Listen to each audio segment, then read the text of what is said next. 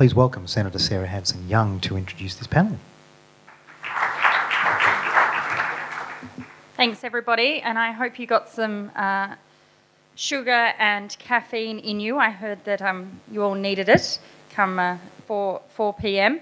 So we're going to try and power through this session so that you don't end the afternoon on like sloths. You actually have some things to think about. Look, this session is, I haven't been here for the rest of the day, but I've been chairing a committee into press freedom. So when we think about democracy and all of those issues that overlap, of course, that's a very important part of it, is making sure that people actually get access to the information of what their governments are doing. Making journalism a crime is the complete opposite if we want to make sure our citizens are informed of what our governments are up to. But from talking to people out in the foyer out here, it sounds as though it's been quite an interesting day, lots of good discussion.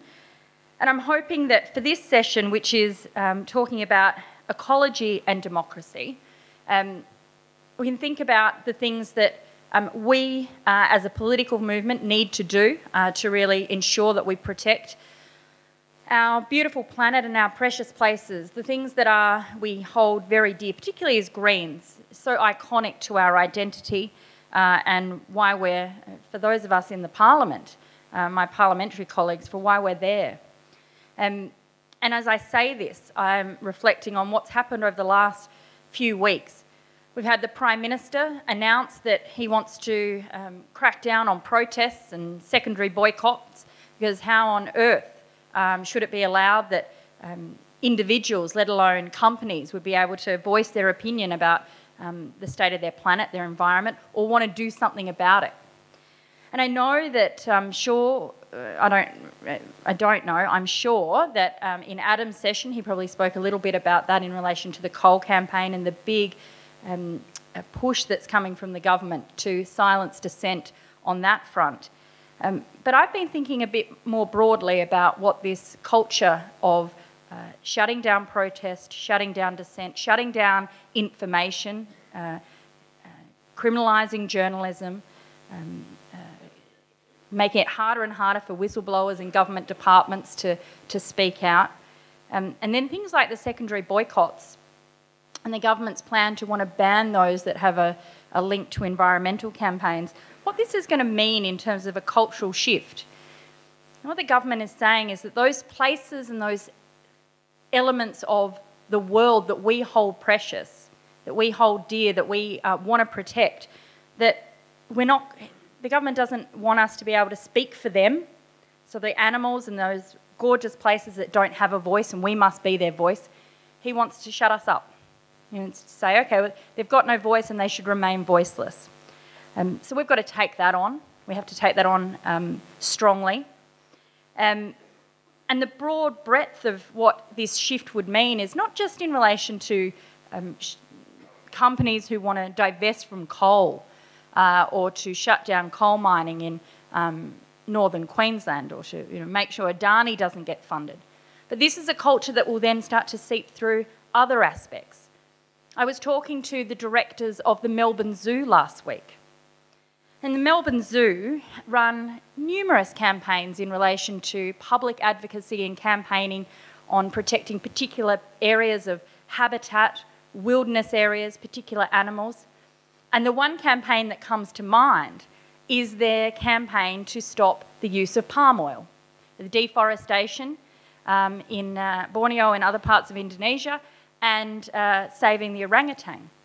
Now, the Melbourne Zoo said to me, so we ran a campaign encouraging people not to buy Nestle and Cadbury's because they use palm oil. Big public campaign. They had information that went out to all of the school kids that would come and visit the zoo and the various different visitors, and they campaigned on this.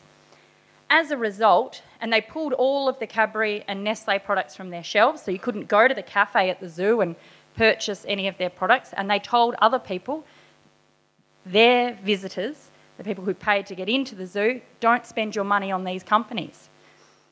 So much so that Cadbury's has had to now review and change their ingredients. So they don't use palm oil anymore. Now, Cadbury's had to come to the table and I think it's a fantastic outcome. It absolutely is. Now, Cadbury's have come to the table and negotiated with the zoo and said, look, we are putting in place better products because of your campaign, because of what you did, we've taken action. The directors of the zoo last week said to me, we would be very worried that if the government removed the exemptions in the law to stop boycotts and effectively that kind of advocacy, would we be liable? And I looked at them and I said, probably so. And that is the creeping element that this attitude and this culture from this government is going to reach. It's not just about the big headline issues of this Prime Minister doing the lobbying and the dirty work of the coal industry. Of course it is that, but it's not. The impact is going to be much broader than that. And I'm very concerned in particular. So when I agreed to chair this session for Tim, that hadn't happened. So I hadn't thought that that's something I really wanted to talk about. But I have this opportunity to say to you all as Greens that as we think about the types of activism and campaigning that we do as a movement over the next 12 months, making sure we are not distracted and too narrow, that what all the government is after is in relation to shutting down coal mining or doing the bidding of the coal industry, because that's what they're going to keep talking about when it comes to protest. I think we also need to understand the big chilling effect that their attitude is already having on broader environmental campaigns.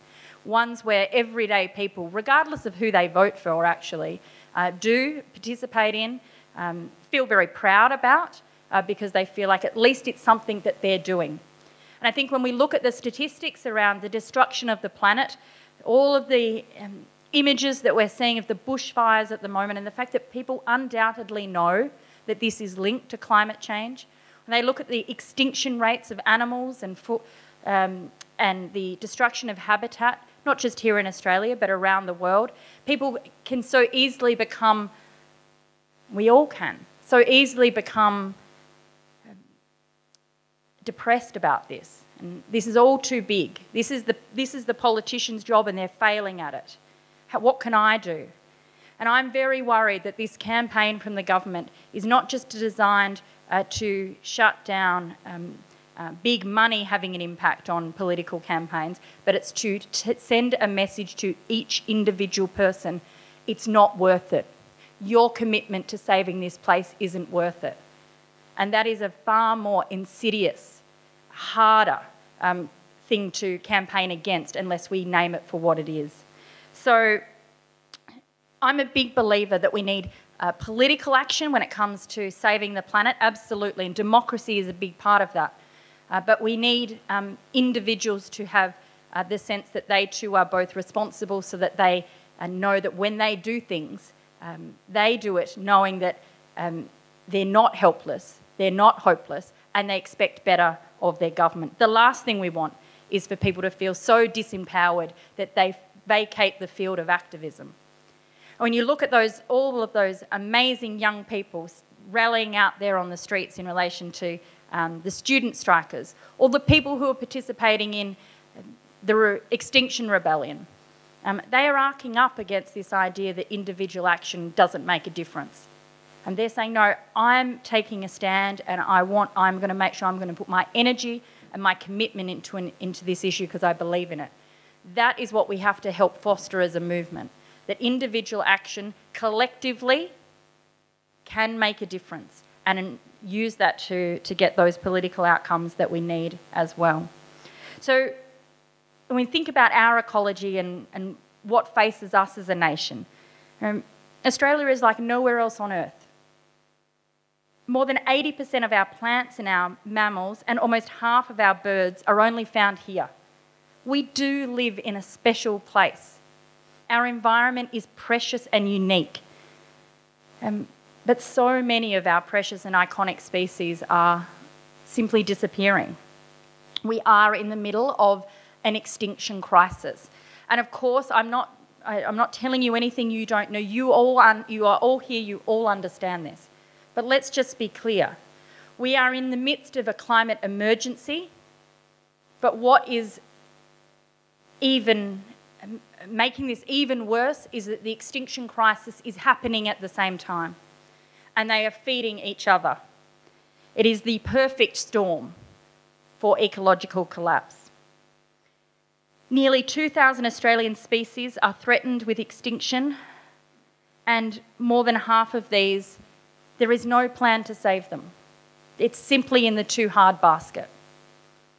The government in the last week, as well as launching this campaign against activism and Australians who care about their country and their environment and the future of their kids, whether it's to shut down protests or silence dissent, outlaw the opportunity to spend your money on the projects that you like and not spend your money on the projects you don't like. As well as that, the government's also announced a review of the environmental laws that are meant to look after our precious places, the EPBC Act. Those laws are well and truly out of date, and they've been failing to do everything that we would expect environmental protection laws to do. But when announcing this review, the government said this was about getting rid of green tape, i.e., weakening the process, weakening those laws that are meant to protect our environment. And I just want to leave you with one statistic to think about, because the government's talking a lot about green tape, fast-tracking of processes, getting the environmental scientists and the community out of the way. That's what they mean when they say green tape. Since the start of the EPBC Act, the year 2000 up until this last financial year, there's been 1,049 actions, so projects that have been approved. 1,049. Can anybody guess how many in that period of time have been refused by an Environment Minister? Anyone have any idea? It's not quite zero. That would be terrible. It's not quite zero. 21. 21 have been knocked back, and there's been over almost 1,050 approved. So that is 2%. 2% of what comes before the minister's desk is knocked back. And we've got a government who is out saying we have to rewrite the rules to make it easier for projects that damage the environment to get the tick and the sign-off from the minister. So we have a lot of work to do.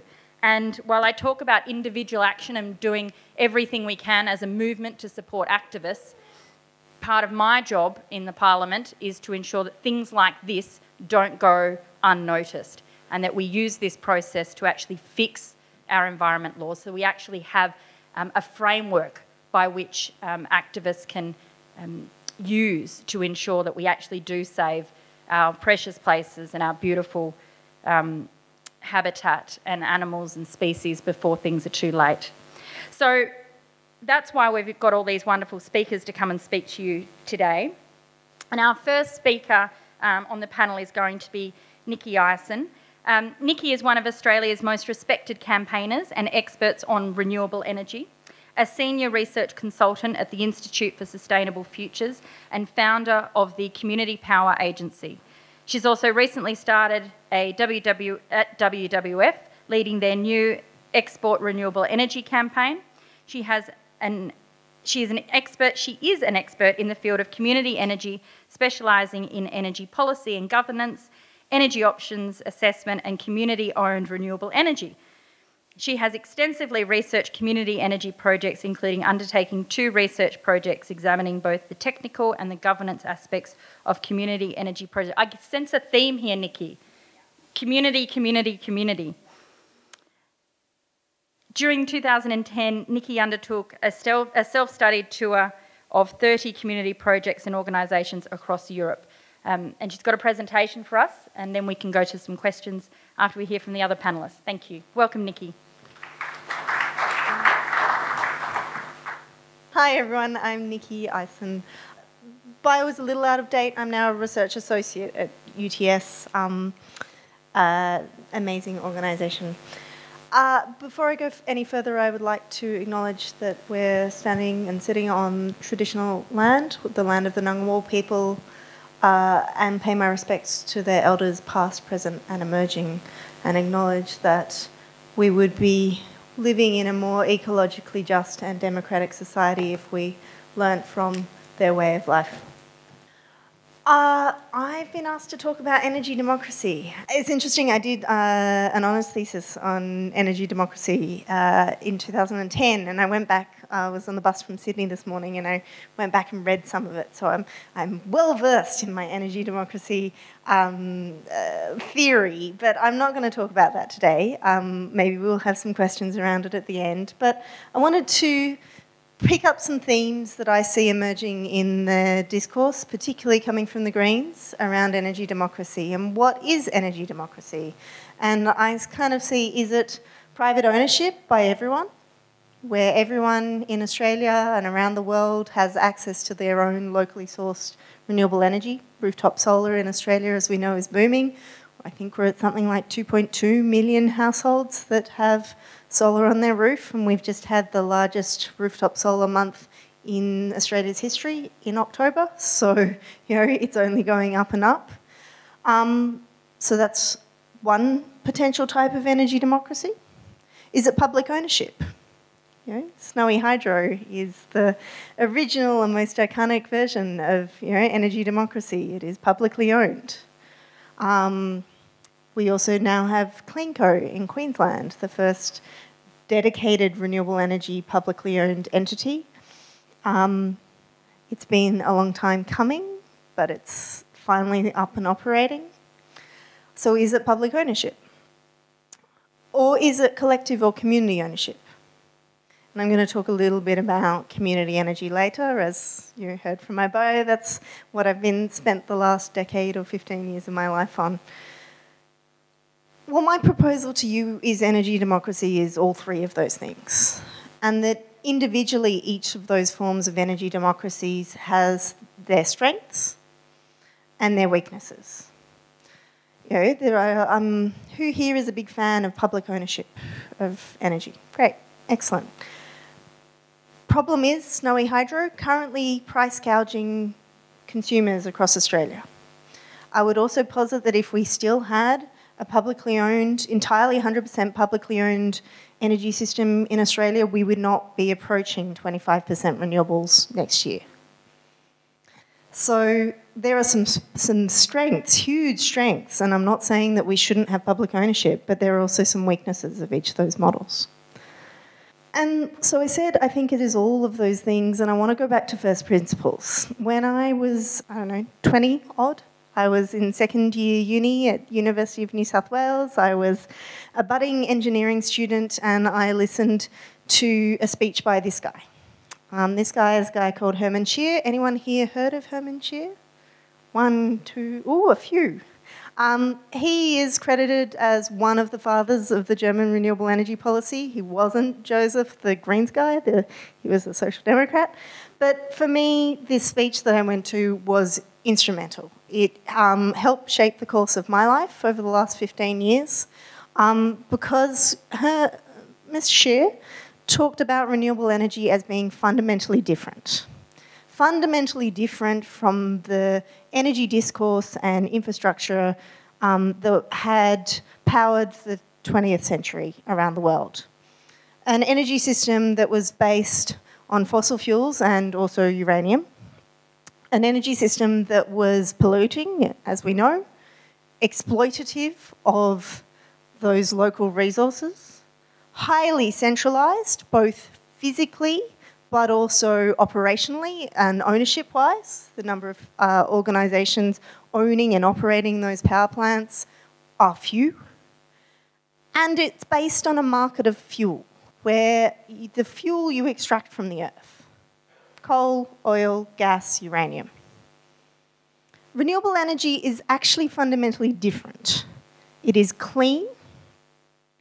It is contextual. So if you have sunshine, harness the sun. If you have wind energy, harness the wind. If you have water power, harness water. It's multi-scale. I think I've got a slide around that. And it works with natural cycles. It's using the abundant sunshine and the abundant wind.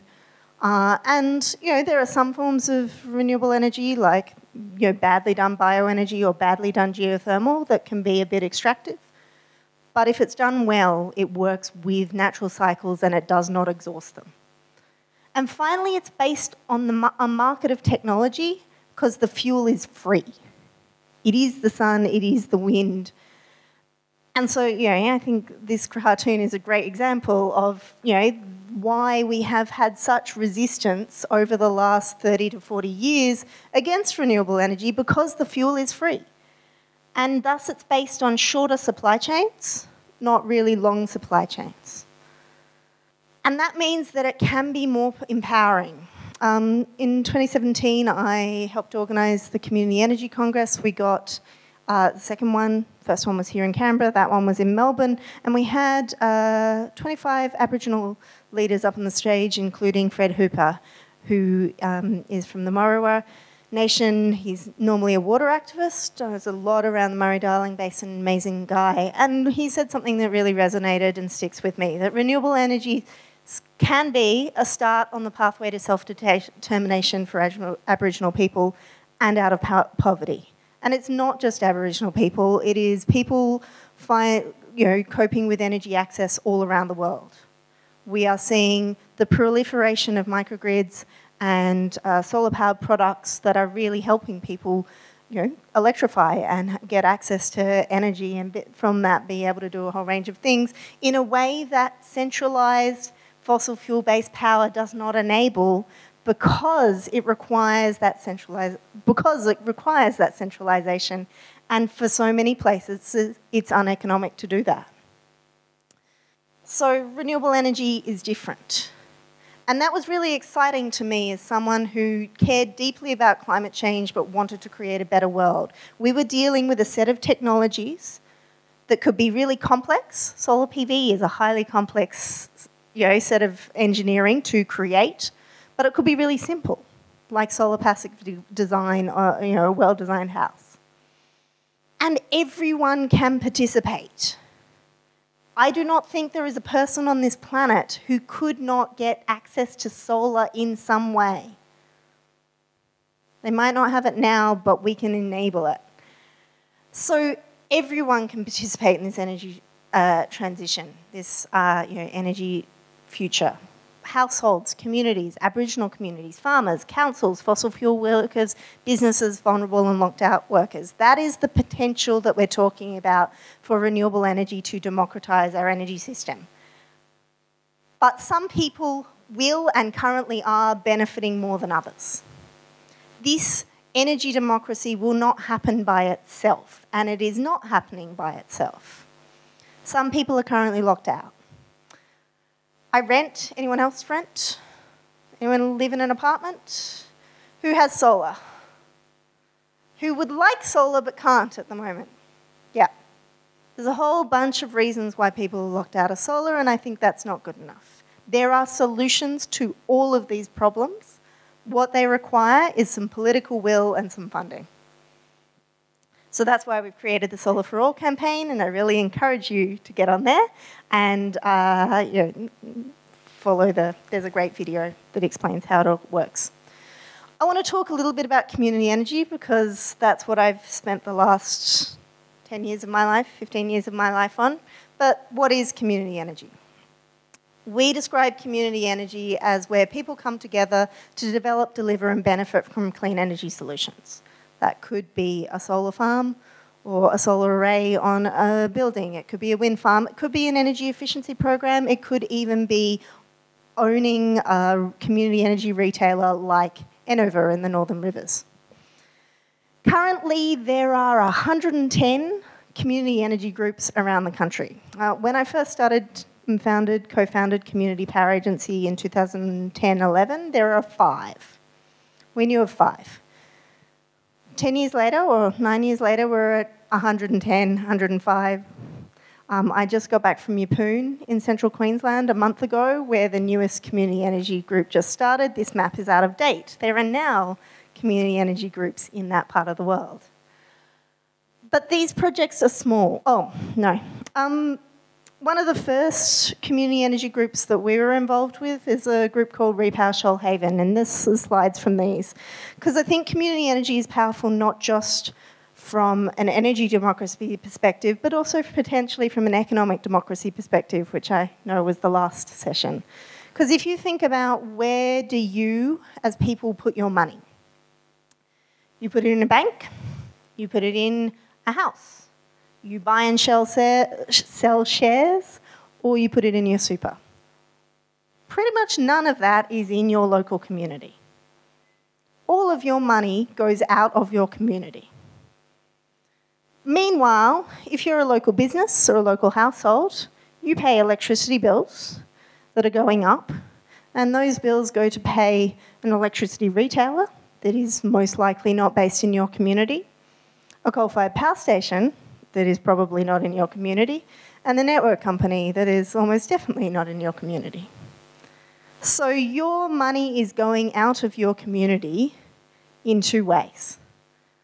And it's getting worse, and it's creating climate change, as we all know. So what Repower Shoalhaven did is what now 109 other groups around the country are doing, come together to try and do something different. So they've now installed solar on the roof of about 15 different organisations in their community. This is the Shoalhaven Heads Bowling Club. Local community members own that solar, and they get a return on their investment, and the Shoalhaven Heads Bowling Club gets lower electricity bills, and after 10 years they'll own it. Nice form of community enterprise. And that's the kind of thing we need, but the problem is it's hard. In other parts of the world, you have really vibrant community energy sectors. Community-owned wind farms, community offshore wind farms in the case of Shetland Islands. But they have policies in place that have enabled community energy. We have had piecemeal occasional grant programs in Australia. We have got to 150 community energy projects through so much blood, sweat and tears on the smell of an oily rag, working against an energy system that is not designed for local ownership. That has to change if we want to scale and democratise our energy system and ensure that everyone can participate and that local communities can be a key driver in its energy transition. So, final part of my talk is that I wanted to say that we have a choice. We're standing at a crossroads here in Australia particularly, but also around the world, because the transition to clean energy is now inevitable. What is not inevitable is that it will happen in a way that is fast enough to address climate change, or will happen fairly and democratically as the potential exists for it to do. Because we have the technology.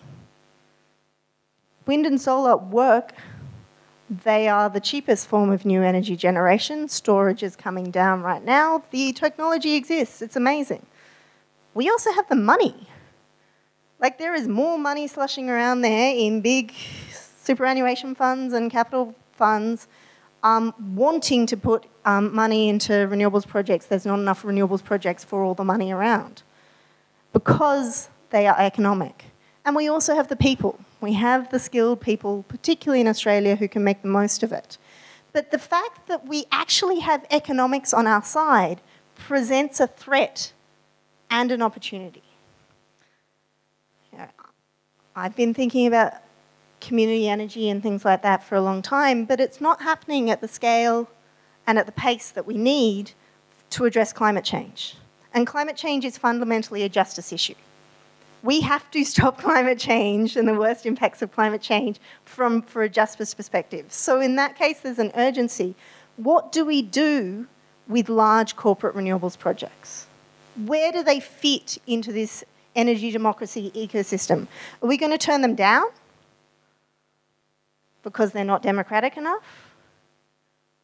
They're not fair enough? Or are we going to embrace them because they can speed things up. That's the tension and the thing that I've been thinking about and living with, and I think is worth discussing.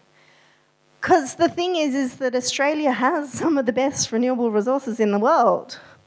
We have abundant land, we have a low population base, low energy demand, and we have relationships and proximity to some places like Japan, South Korea, Indonesia, that are going to find it a lot harder to decarbonise their entire energy system than we will. Are we going to help them? I think we should, but I think we're probably going to need the power of big capital to do it.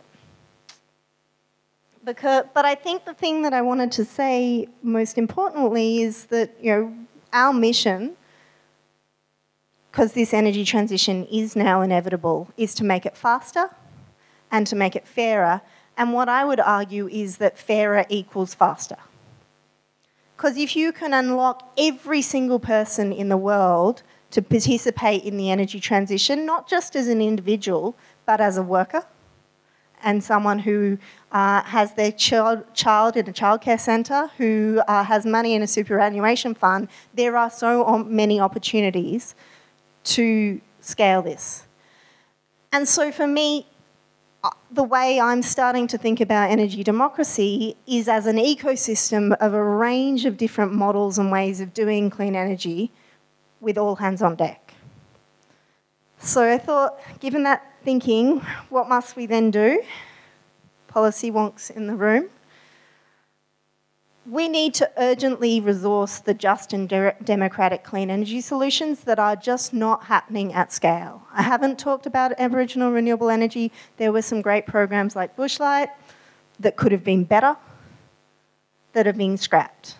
And most of the programs that are going on, most of the large renewables companies are steering clear of Aboriginal land where they have land rights, or at least some kind of degree of land rights. So there are some big issues around that and big opportunities. There's public ownership, there's solar for all, there's community energy. These solutions need resourcing because they're not going to happen without it. And then the second thing is, I think we need to make private enterprise solutions better. I think we can't reject them. That's what's happening in Queensland at the moment. There's some unions up there who are seeing bad labour practices and some renewables projects not benefiting their community. And so they're calling for an end of any large-scale renewables project. So what instead, if we try to build much more publicly owned renewables up there and increase the labour practices of the renewable energy industry and also demonstrated the economic benefit? Yesterday, there was an Auditor General's report out of Victoria that said that the reverse auction rounds that they've run have delivered $280 million in economic benefit. And their policy programs have incentivised the supply chain benefits, not just the installation of a wind turbine or a solar farm, but the incentivisation of training, TAFE jobs, supply chain jobs like manufacturing. There are now not just wind towers being manufactured, there's blades being manufactured, and there's electric buses starting to be manufactured, and all of these kinds of things. So how do we use these policy levers that we have at our disposal to make private enterprise better, to deliver economic benefits, social benefits to the local community and the broader state? I think that's our challenge, and I think that's how we get to the faster and fairer energy transition that we so urgently need. Thank you. Thank you, Nikki, and thanks for the presentation. I think it was good to have that alongside. Our next speaker is Natalie Osborne. Natalie is a lecturer in the School of Environment and Science at Griffith University. Her research interests include social, spatial and environmental justice in cities, just transitions, radical spatial policies, more than human publics. Well, I'm looking forward to hearing about that. Emotional geographies, public spaces and public feelings. Her current research program explores political depression, ecological anxiety, and storing futures as well. So she's also co-producer of Radio Reversal, a critical theory and politics program on 102.1 FM. Where is that? That's Brisbane 4ZZZ. Okay. Natalie, thanks for coming and having a chat to us.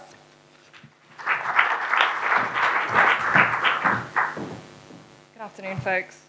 I'd like to acknowledge the Ngunnawal people on whose land we meet today, pay my respects to elders past, present and emerging.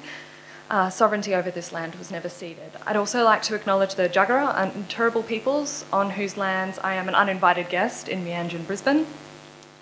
I'd also like to particularly acknowledge the Aboriginal and Torres Strait Islander peoples here in this room, as well as those not present involved in the Black Greens, for the excellent and transformative work they're doing, movement building work, as well as for the work of holding non-Indigenous Greens to account when we need it. I know that work sucks, but I do appreciate all that you do.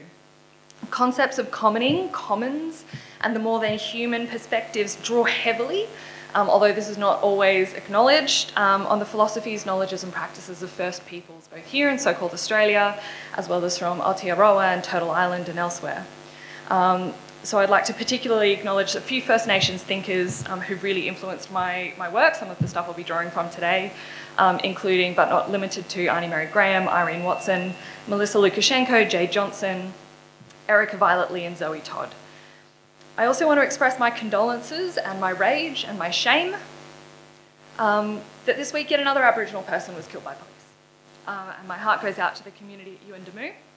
A pointless gesture, but it's there all the same. This is not an isolated incident.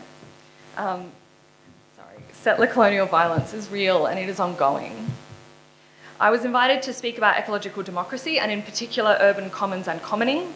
I'm deeply interested in how practices of urban commons might help us build more ecologically and socially just futures, help us create livelihoods and indeed futures that are worth having, and futures beyond violent and extractive capitalism.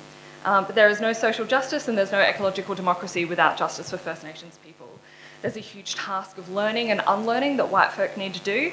Speaking of my own sphere in particular, non-Indigenous town planners and urban geographers are generally not trained to see cities as country, or to grapple with what that means or how that truth should change practices of urban governance.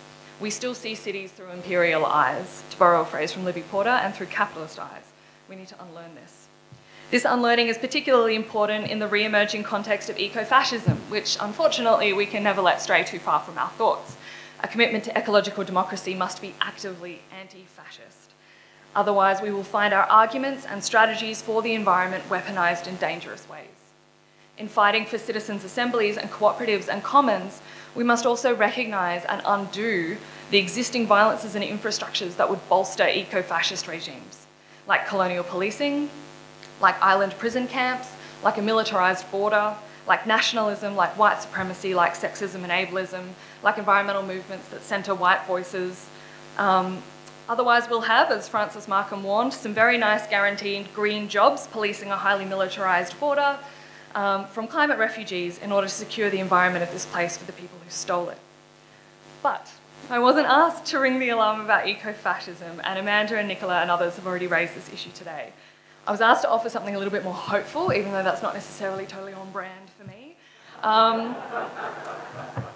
Reducing the spread and scale of climate catastrophe. How can we do this? And how can we do this thinking about urban planning in cities?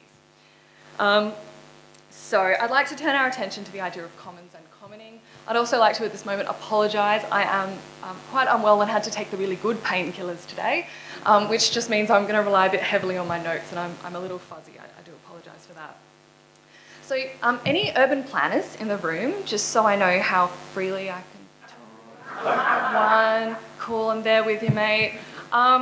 Look, as a profession, as a practice, as a field of research, urban planning has been almost entirely captured by capitalist systems of urban production. And when I say urban production, I'm talking about the processes that produce urban space and then commodify it. Urban planning, speaking systemically here, rarely reflects what we know about ecological systems, and its relationship with democracy is frankly limited, tokenistic and cynical. The political and economic reality of Australian cities is that they're not built for people, nor are they built for the earth. Cities are habitat, but we don't govern them as though they are. They're not built to be good, healthy, equitable places to live. They are literally built for capital. They're built to sustain settler colonialism. That's what they're for here. They're here to produce real estate and to act as sites of consumption. Such cities won't ever produce housing for all or democratic control over urban space. They won't create possibilities for multi-species thriving, nor will they achieve ecological justice.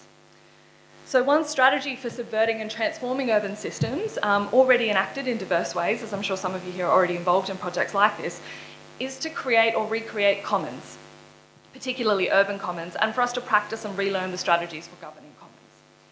Some of this means attuning to the already existing commons or proto-commons that we participate in, and people like J.K. Gibson Graham and Jenny Cameron and others who study diverse community and feminist economies remind us that although capitalism feels and is in many ways pretty totalising, there are in fact myriad alternative economic practices that exist alongside capitalism, sometimes because of it, sometimes despite of it, sometimes antagonistically, and sometimes as part of the reproductive labour essential to capitalism's functioning. But we need to nourish and grow and look for opportunities to extend and practice our commoning so that we can crowd out the dominant, exploitative, extractivist ways of producing and governing urban space.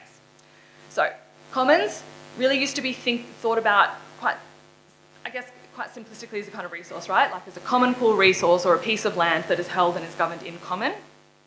It's now a little bit more trendy to think about commoning as a process as well as the participants involved in that process. So commoning, when we make a verb, is the fluid, dynamic, relational practices of creating those commons and the ways of governing commons.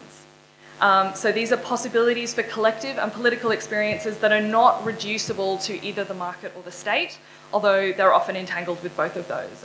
Benjamin Cook and Ruth Lane, who look particularly at more than human practices of commoning, argue that the practices of commoning can persist within and among capital relations, less as an object associated with common property, and more as a process that can exist across multiple forms of property. Does that kind of make sense? So it's not just about taking out a piece of land and saying, all right, we're going to collectively own this, although that can be really important. It's also about thinking about how we can maybe start to break down or work across existing forms of property to try and build those practices of commoning and develop our muscles around collective governance again. Which does mean that it starts to become more possible to think about commons in cities, which, as we know, tend to be like highly broken up into individual parcels of land. And I think perhaps like the most exciting, particularly from what we've been talking about today, the most exciting thing about commoning is the kind of relations and politics they necessitate. Representative government at a distance is not a system for effectively governing or creating commons. Doesn't work, right? It's got to be about the people there, the people in it, and also the non-people, the more than people in it. To think of a city as a common, it helps to consider that cities are actually already a collective project. Those of us who live in cities, we're always producing and reproducing urban space. By the ways we inhabit it, we're actually producing the value that then gets captured and commodified and parcelled off and sold off. But we can start to see then that traditional capitalist modes of spatial governance are kind of designed to constantly re-enclose an already existing commons. So that's like a fun trick of thought. Once we realise we don't actually have to create something totally from scratch, we just have to intervene in the processes that are taking them away from us, maybe things start to feel a little bit more possible.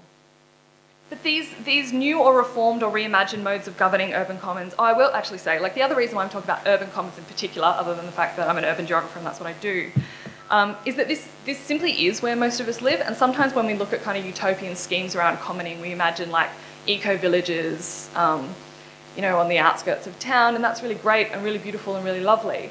But most of us live in cities. We have to work with what we have. We have to address the alienation and separation and disconnection that most of us living in cities feel about living in cities, so we've got to work with where we are.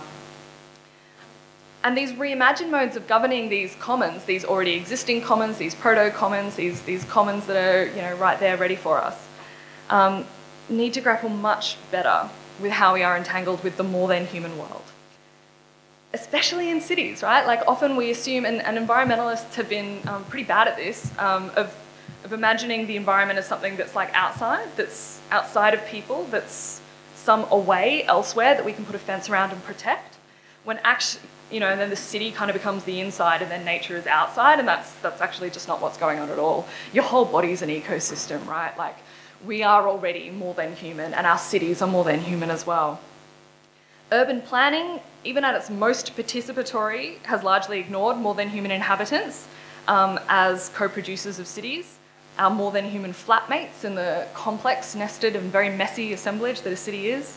And this reflects a really long-standing bifurcation in Western thought that also enables the exploitation of nature, right? That cities have generally been constructed as the opposite of nature. There's a lot of gender and race stuff there as well. And at best, the environment is construed as something that can exist in defined pockets in cities, like a park, but that remains distinct from the city itself. But people working in struggles for environmental justice, as well as urban ecologists, have been arguing that actually we need to think about the city as an ecosystem. We've got to recognise that our existence in cities is both depends on and is troubled by our cohabitation with a raft of other organisms who make their homes in cities. And to create commons, to live in commons with each other, we need to pay close attention to who we're entangled with. Not just the really charismatic, good-looking ones that get protected by legislation. Sometimes there's non-charismatic, annoying species that maybe we don't want living so close to us. We have to find better ways to live with too. Yeah, we got to make space for the bats, and the fig trees, and the bees, and the snakes, and the ibises, and that magpie that is actually literally trying to kill me in Tarragindi at the moment. But anyway, moving on. So there's lots of ways that we can think about commoning. There's heaps of projects. I'm sure some of you are thinking about them already, and maybe we can talk about them in question time. I just want to move on to a couple of, just real quick, talk about some of the limitations maybe we have, or some of the troubles that we need to work through or hang on to as we're thinking about making urban commons or expanding urban commons and thinking about how we can build more than human urban commons. Is that for many of us, we have really limited atrophied skills in managing shared resources collaboratively, collectively, democratically, and oriented by social and ecological justice. It's not to say we can't do them, and this is one of the sad things is I think sometimes people have had so little experience of other ways of doing things that it becomes an impossibility. It's not, right? Like, we used to do this, and plenty of people still do. We just need to build these muscles up again. But there are a whole set of practical interpersonal skills that are kind of undeveloped in a lot of us. I'm really talking about myself here. Please don't feel offended if you think I'm talking about you. The other thing is when we do these things, and certainly some of the kind of projects of commoning that I've been involved in, sometimes they fail, right? Or they don't last forever. That's got to be okay. It's got to be okay that things exist while they do, and then, maybe they fall apart and we learn what we do, and that's got to be okay, because there's going to be a lot of that. People fall out, things fall over, legislation changes, things become foreclosed. And even when they're working, they're real messy and they're really hard, right? Beautiful too, but they're constantly being contested, they're constantly in flux. It's that constant state of things needing to be talked about and renegotiated. It does take a lot of evenings, Oscar Wilde was right. And they always need a lot of care. That the care work is really intrinsic, it's everything in commons, it's the people involved, the more than people involved, everything in that requires care, and care work is work. A study of commons in Dublin found that organisers referred to their commons as a place of exercise for the social body, which is then always in relation, often with people you may not agree with, so it's like going to the gym. And another challenge or risk we face in commons is enclosure. Like, enclosure is sometimes described as an event, like something that historically happened, but it's probably more useful to understand it as an ongoing practice and a dynamic. Capitalism and the state are both very good at enclosing or co-opting commoning experiments, especially when they seem to either be working or possibly threatening. And we see this in the utter corruption of the term sharing economy, which has generally come to mean a combination of platform capitalism and renting services or products from precarious non-employees, right? Like, what is sharing about that? It's not sharing responsibility, it's not sharing decision-making power, it's not sharing access, it's not sharing benefits. Like, there's no sharing there. And finally, we've always got to ask who the commons we participate in are for and who may be excluded, both in terms of the human and non-inhuman. At whose expense do they thrive? Because it's probably going to be at someone's, right? And maybe that's okay, right? If the people whose expense it are is like really rich capitalists, like, that's fine, right? It should be at their expense, that's great. But we need to be really honest with ourselves about at whose expense it is. Practices of commoning are still, really understood in these anthropocentric ways. But in order to respond at all effectively to climate change in cities, we need to think better about cities as habitats and as ecosystems, to think about who we're entangled with in cities, who is close to us, the carpet python that lives in my ceiling, and think about how we can support mutual surviving and thriving. Commons and commoning are not inherently good or just or ecologically sound. They're not a panacea. In diverse cities sited on stolen land, we've got to be on guard to prevent commoning from reproducing existing power dynamics, which they totally could, being subsumed by capitalism, gentrification, which they totally could, or into discourses and politics of eco-fascism, I'm sorry, I brought it back, which they totally could. But in terms of getting started, or maybe continuing the wonderful work you're already doing, have a think about existing practices of commoning you're already involved in or aware of. Can these be made more just, more democratic, more ecologically sound? Is there a way to bring more than human values and interests into that space more effectively, and what would that look like? And think about the urban spaces and infrastructures in your area that might be able to serve additional purposes. So alongside or with existing uses. Huge swaths of urban and suburban areas are single purpose. That's just how planning tends to work. And they often only serve that purpose at particular times. So what we actually have around us are a whole host of opportunities for looking at things like the manifold commons, that's a term I'm borrowing from Bresnahan and Byrne. Things like disused office fronts, offices and shop fronts, yards, warehouses, streets and parks, as well as how the commons we already might be part of, we could open them up more. So a couple of thoughts there. Thanks. Thanks, Natalie. I'm going to get Marg up here, Margaret Blakers, who's filling in kindly because Virginia Marshall was not able to make it today. Marg, we'll hear from you, and then, fingers crossed, we've got a bit of time to do some Q&A. So welcome up, Marg. So, I'll start also by acknowledging that we're meeting on the land of the Ngunnawal people and respect their elders past, present and emerging. And also to note that we have many, many, many Indigenous nations across this country. And what I want to do is bring us back literally down to the earth that we all depend upon. And a few people have mentioned that not only do we have a climate crisis, but we also have an ecological crisis, an extinction crisis, whatever way you want to look at it, which are intertwined, but actually also in many ways separate.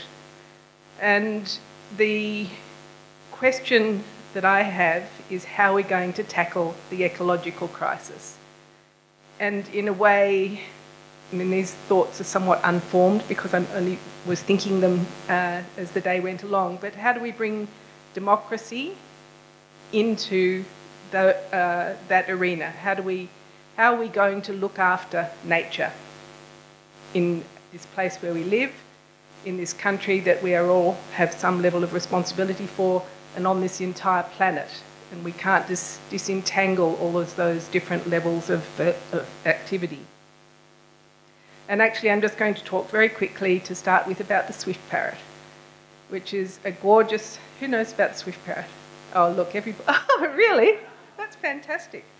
Well, it's actually not real good because if so many people know about the swift parrot, the fact that it's in the dire predicament that it currently is an indictment on all of us, I'm afraid. So I've just started... the swift parrot's been a bit of a motif for me over the last decade or two or three, but just in the last 2 or 3 months I've started looking into it more intently. And it's a little parrot. It breeds in southeastern Tasmania, migrates to the mainland in winter, flies all through southeastern mainland, Victoria, New South Wales, right up to Queensland, in order to find winter flowering eucalypts to feed on. Now, how on earth does it do it? You know, you're a little parrot in Tassie. How do you fly across Bass Strait? You don't go to the same place every winter. You go to different places. How on earth does this happen? And part of that story, at least, is that they gather on, and increasingly on the south coast here, down between Ulladulla and the border, more or less, Victorian border, and they gather in flocks, sometimes really huge flocks. And there's one record of 1,200 birds roosting in one place, about in 2012 it was. out of a total population of less than 2,000. So astonishing, and this seems to be some sort of communication behaviour where they can tell each other, here's where to go to get a feed. So you have these parrots. As I said, they breed in Tasmania. Again, not every year in the same place, but they do go back to the same sites every few years when conditions are right. And they're being logged. And because they're being logged, there's what's recently been, the last about 3 or 4 years ago, was worked out that sugar gliders are following the logging in. Sugar gliders were introduced to Tasmania. They don't belong there. They follow the swift parrots in, they eat all the babies and the female adults that are brooding the eggs. Total catastrophe. And then the ones that survive come across to the mainland here, and on the south coast of New South Wales, they come to forests which also are being logged. So the moment this parrot is on a trajectory to extinction by about 2030, if nothing changes. So what do we do? This is just one species, and it's obviously quite a charismatic one because everybody knows about it. What do we do? And how are we going to change the way in which we make our decisions to accommodate this species, for example, which requires both public and private land for its life history, its ecosystem, which requires a particular sort of set of food and other needs at all stages of its life. In a landscape which is divided quite neatly into, not neatly, but precisely into public and private land, public and private responsibilities, and with a federal government which has completely abandoned any responsibility for the environment, and very difficult for people who care to work out how they can express that care and make it work, whether it's for the swift parrot, for any one of any number of species, plants, animals, fungi, insects, the whole works. And as I said, not just on a local or national scale, but on a global scale. For me, it's a moral question. It's not that I don't see other forms of life purely as being here to serve human needs, even though they do play a critical and essential role in keeping the planet habitable. It's a moral issue that we should not knowingly allow other species, other forms of life to go extinct because of our greed, our domination of the way the planet functions. Somebody mentioned that Australia's environment legislation is about to be, is about to be reviewed, and I think that it's not just going to be through this process, but as a part of a larger process, we need to turn on its head our current assumptions. And for the last 20 or 30 years, the assumption has been, I'll actually go back a stage further, which is that up until from 1901, the Constitution, which didn't mention obviously the environment and therefore left it in the hands of the states. Post-war, the Whitlam government, the Labor government coming in, environment coming onto the agenda, and becoming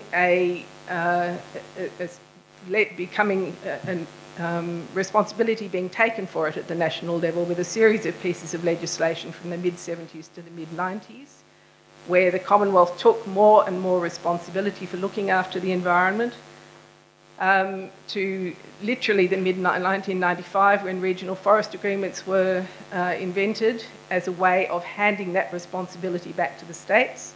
Howard then coming in, and that whole impetus in the last 20 years reversing what had happened in the previous 20. So instead of coming from the states to the Commonwealth government and the Commonwealth being responsible, it has gone backwards to the states and even beyond.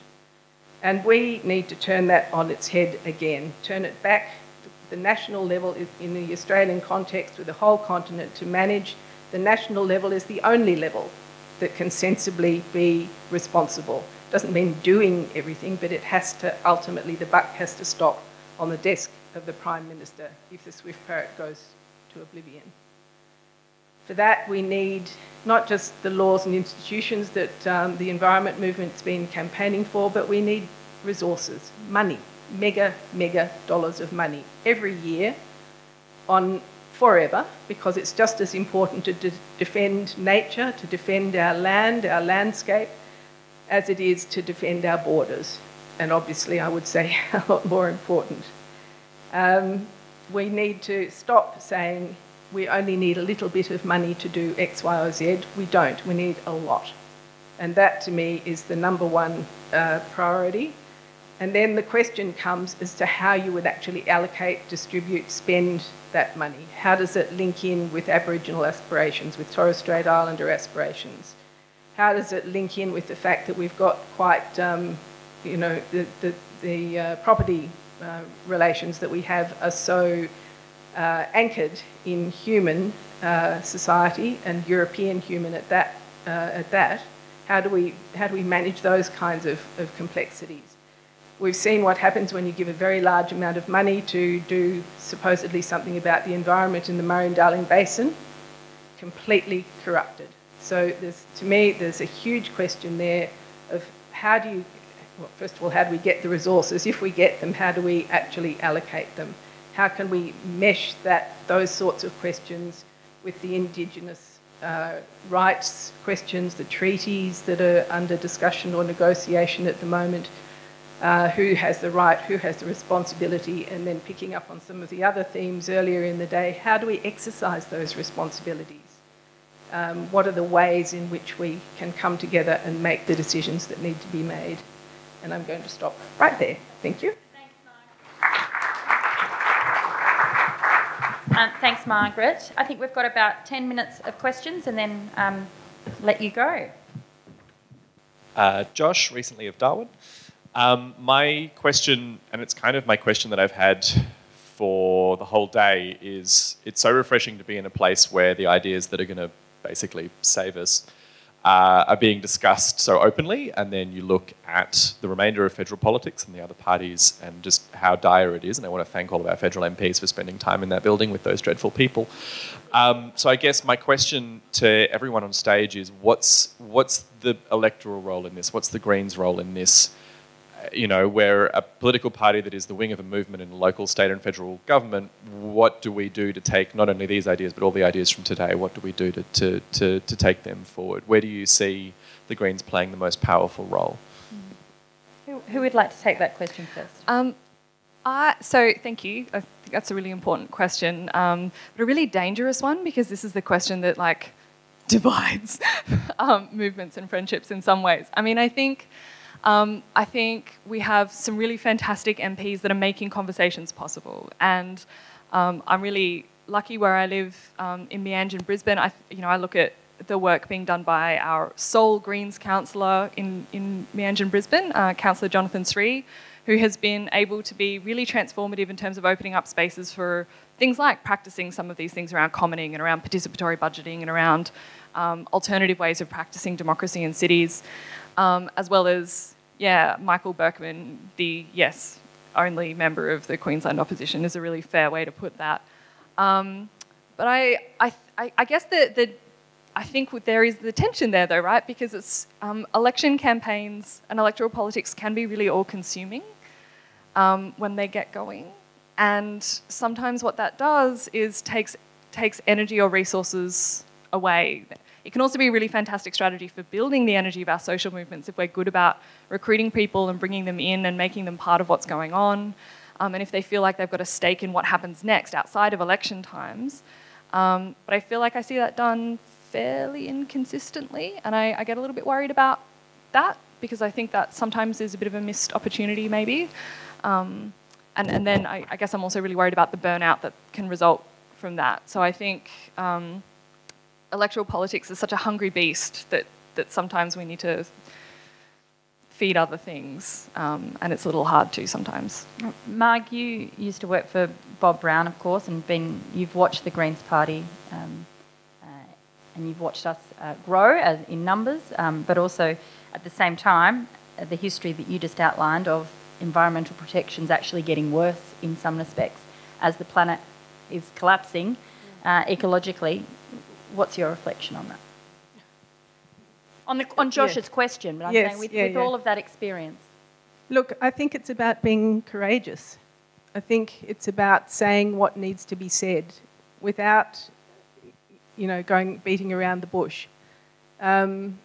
So I think, did I just say that, I heard it just the other day when the fires are going everywhere and people were talking about threatened species and saying it won't cost very much. Well, I'm sorry, it will. It will cost a huge amount, and we have to say so. And likewise, what's been happening this week with the fires bringing home the reality of climate change. Or a couple of years in Tasmania, the same thing was happening. The reality of what climate change means for ecosystems, for people, for life on this planet is now, made manifest. We have to have the courage to say it. And we have to have the sort of will behind it to work up real answer. This is what we need to do. It's not just a matter of saying it's bad. It also has to be said, these are, at least we can't necessarily see a long way in the future, but at least these are the first 2 or 3 steps that'll take us in the right direction. And we're not going to compromise. And then we have to get out and talk to people. And we have to talk to people that we're not comfortable talking with. We have to, one of the things I think we should do is start a series of pub tours through regional and rural Australia and just start talking to the people who are in the pubs or in the playgroups or whatever. Nikki? I don't think I have a coherent answer. I have starts of answers to that question. So forgive the half-formed thoughts. I've worked my entire career feeling like I'm ahead of the wave, ahead of the curve. And that's a lonely place to be because most people don't understand what the hell you're talking about. And that really is the role that I see that the Greens have played most successfully, is being ahead of the curve and being out there on the lonely margin and trying to forge a pathway forward so other people can follow. But I think taking on new areas where something might be already mainstream, maybe there's now less of a role for the Greens. Maybe it's the new thing. I think pill testing is a great example of something that the Greens is helping to bring into the mainstream. So that's an idea. And then, the non-traditional fights and getting them through and getting them legislated and using the power. And I think about the assisted dying stuff legislation in Victoria as a great long-term, quietly done Greens campaign that has made a huge impact on people's lives, people who are close to me. So I think that there's some things that are outside the usual zeitgeist of what the Greens are known for that the Greens can really prosecute very successfully through parliamentary politics. The third, I think, picking up on what you were saying, is we need to demonstrate what the future looks like. We need to demonstrate what participatory budgeting looks like. We need to demonstrate what the clean energy future looks like. We need to demonstrate, because people don't believe it until they can see it and touch it and experience it. And so I think the Greens can play a whole bunch of roles in demonstrating a whole bunch of the solutions by practicing them and by getting the funding, using, whatever parliamentary tactics you need to get some of the things funded. So that's a thing. And then I think the fourth thing is holding the bastards to account. Like the oversight role in Senate estimates, that you do, Sarah, and so many of our colleagues, your colleagues do. It's fundamentally important, and it really does help social movements. You have a platform that many people don't have to be able to call out, a whole bunch of the worst practices. So those are some of the ideas. I think there are more. I want to finish by one final thing. So the bushfires this week, the way it's been done as a social movement, as a climate movement, has been different. to bushfires in the past. And I really want to pay testament to the Climate Council. The Climate Council has worked for the last 3 to 5 years to find the messengers. They have developed the Cities Power Partnership and worked with city councils, and I poo-pooed it because I don't think city councils and regional councils have a huge role to play in decarbonising our energy system. But what they have done is found those regional mayors, those climate champions that are calling out from the front lines and being those things. I was wrong, they were right. They've also worked with emergency service leaders. And I think increasingly in the climate debate, it's really important to remember that the messenger is the message. And so I think there's a reflection that the Greens need to make, which is when are we the right messenger? And when do we need to elevate the voice of other messengers? And when do we need to work with other people and organisations who can defend us? Maybe we're not best to defend ourselves, but maybe there are other people out there who are great messengers who will cut through, who will defend the great work and champion the great work of the Greens. Thank you, Nikki. I would just say in summary of that, I think this week has been a very good demonstration of the role that the Greens in the Parliament play. I mean, if we weren't there this week, speaking truth to power, keeping the bastards accountable, saying the things that perhaps other people, we know lots of people in that building don't want to say, there wouldn't have been any opposition to Scott Morrison's. Sometimes they just all blend in together. Into Morrison's hero moment that he wanted this week. The fact that we were there, every single one of us, standing up and saying, you know what, this is about the real impact that climate change is having, and it's having it on our communities, on our environments, on our towns, and on people. And I think it was quite stark, the deafening silence that was coming from all the other parties in the Parliament. No one else wanted to talk about it. The community wanted to talk about it overwhelmingly, and we were the ones there giving that voice in the political realm. So I think this week's been a really good example, actually, of how you work with the community, with the activists, and then in the Parliament you can deliver that message too. One final question and then we'll wrap up. Yes, down the front. Thank you. And I have to say it's not quite a question, but I wouldn't mind some response anyway. Diane Evers, MP in the West Australian Parliament, and 3 weeks ago I introduced a bill to protect the rights of nature and all future generations. It's out there, it's speculative, it's got to be said now because we will one day get to the point where we do that. And I want to just offer that if anybody else is interested in having a look at it, really happy to share it. And if you have any advice for me as to where to go from now, that would be excellent. Thank you. I actually scribbled down on the top of my notes here, rights of nature, because I actually think that cuts across all three of these presentations we've had today, actually. So I'm not sure whether Nikki or Marg, you'd like to respond. Look, I have to say I'm slightly ambivalent about rights for nature as a concept. I'm not sure, I'd be very interested to look at what you're proposing, but how you operationalise that and how that then stacks up against the rights of every other group that you want to assign rights to becomes obviously problematical. Yeah, I have questions rather than full-throated support, I'm afraid. I don't know enough about it. I think the stuff we've seen in the headlines around rivers having rights and things like that, and it has been very powerful and very compelling. I think rights, like Marg was saying, that there's some issues around rights frameworks and there's some strengths to them. I'm the lucky daughter of two professors, and one of them is a professor of system thinking, and he is releasing a book in March. His name is Professor Ray Eisen, and it's called The Hidden Potential of Systems Thinking, how to govern in a climate emergency. And I think that there's, for me, more so than a rights-based approach, a systemic approach, and how we better create governance systems and community type systems is the type of skills and frameworks we need to start to embed. And that doesn't mean there isn't a role for that rights, but I think it needs to sit in that sort of broader systems discourse, personally. That's really cool.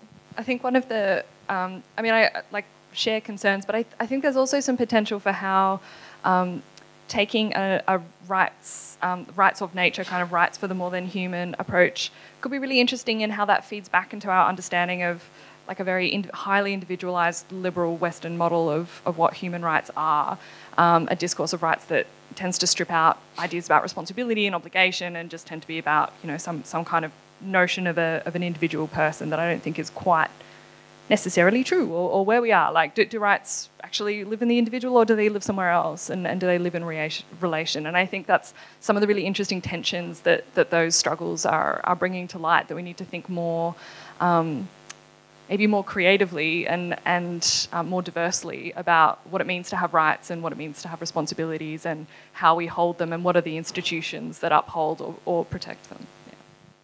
And I'll say, great, excellent, good on you. We need things that are moving things forward, and sorry if we're sounding like a downer. It's, we need more leadership like this. We just need lots of other things as well. Thank you. Thank you, all three of you, for speaking to us today. And I know it's, for those of you who've been here all day, it's been long but interesting. I just want to pick up on one point. You all talked about being able to see what it is that we're actually trying to articulate, these solutions, or how it is that communities are working together to save the planet, to look after each other, to have a different sense of care.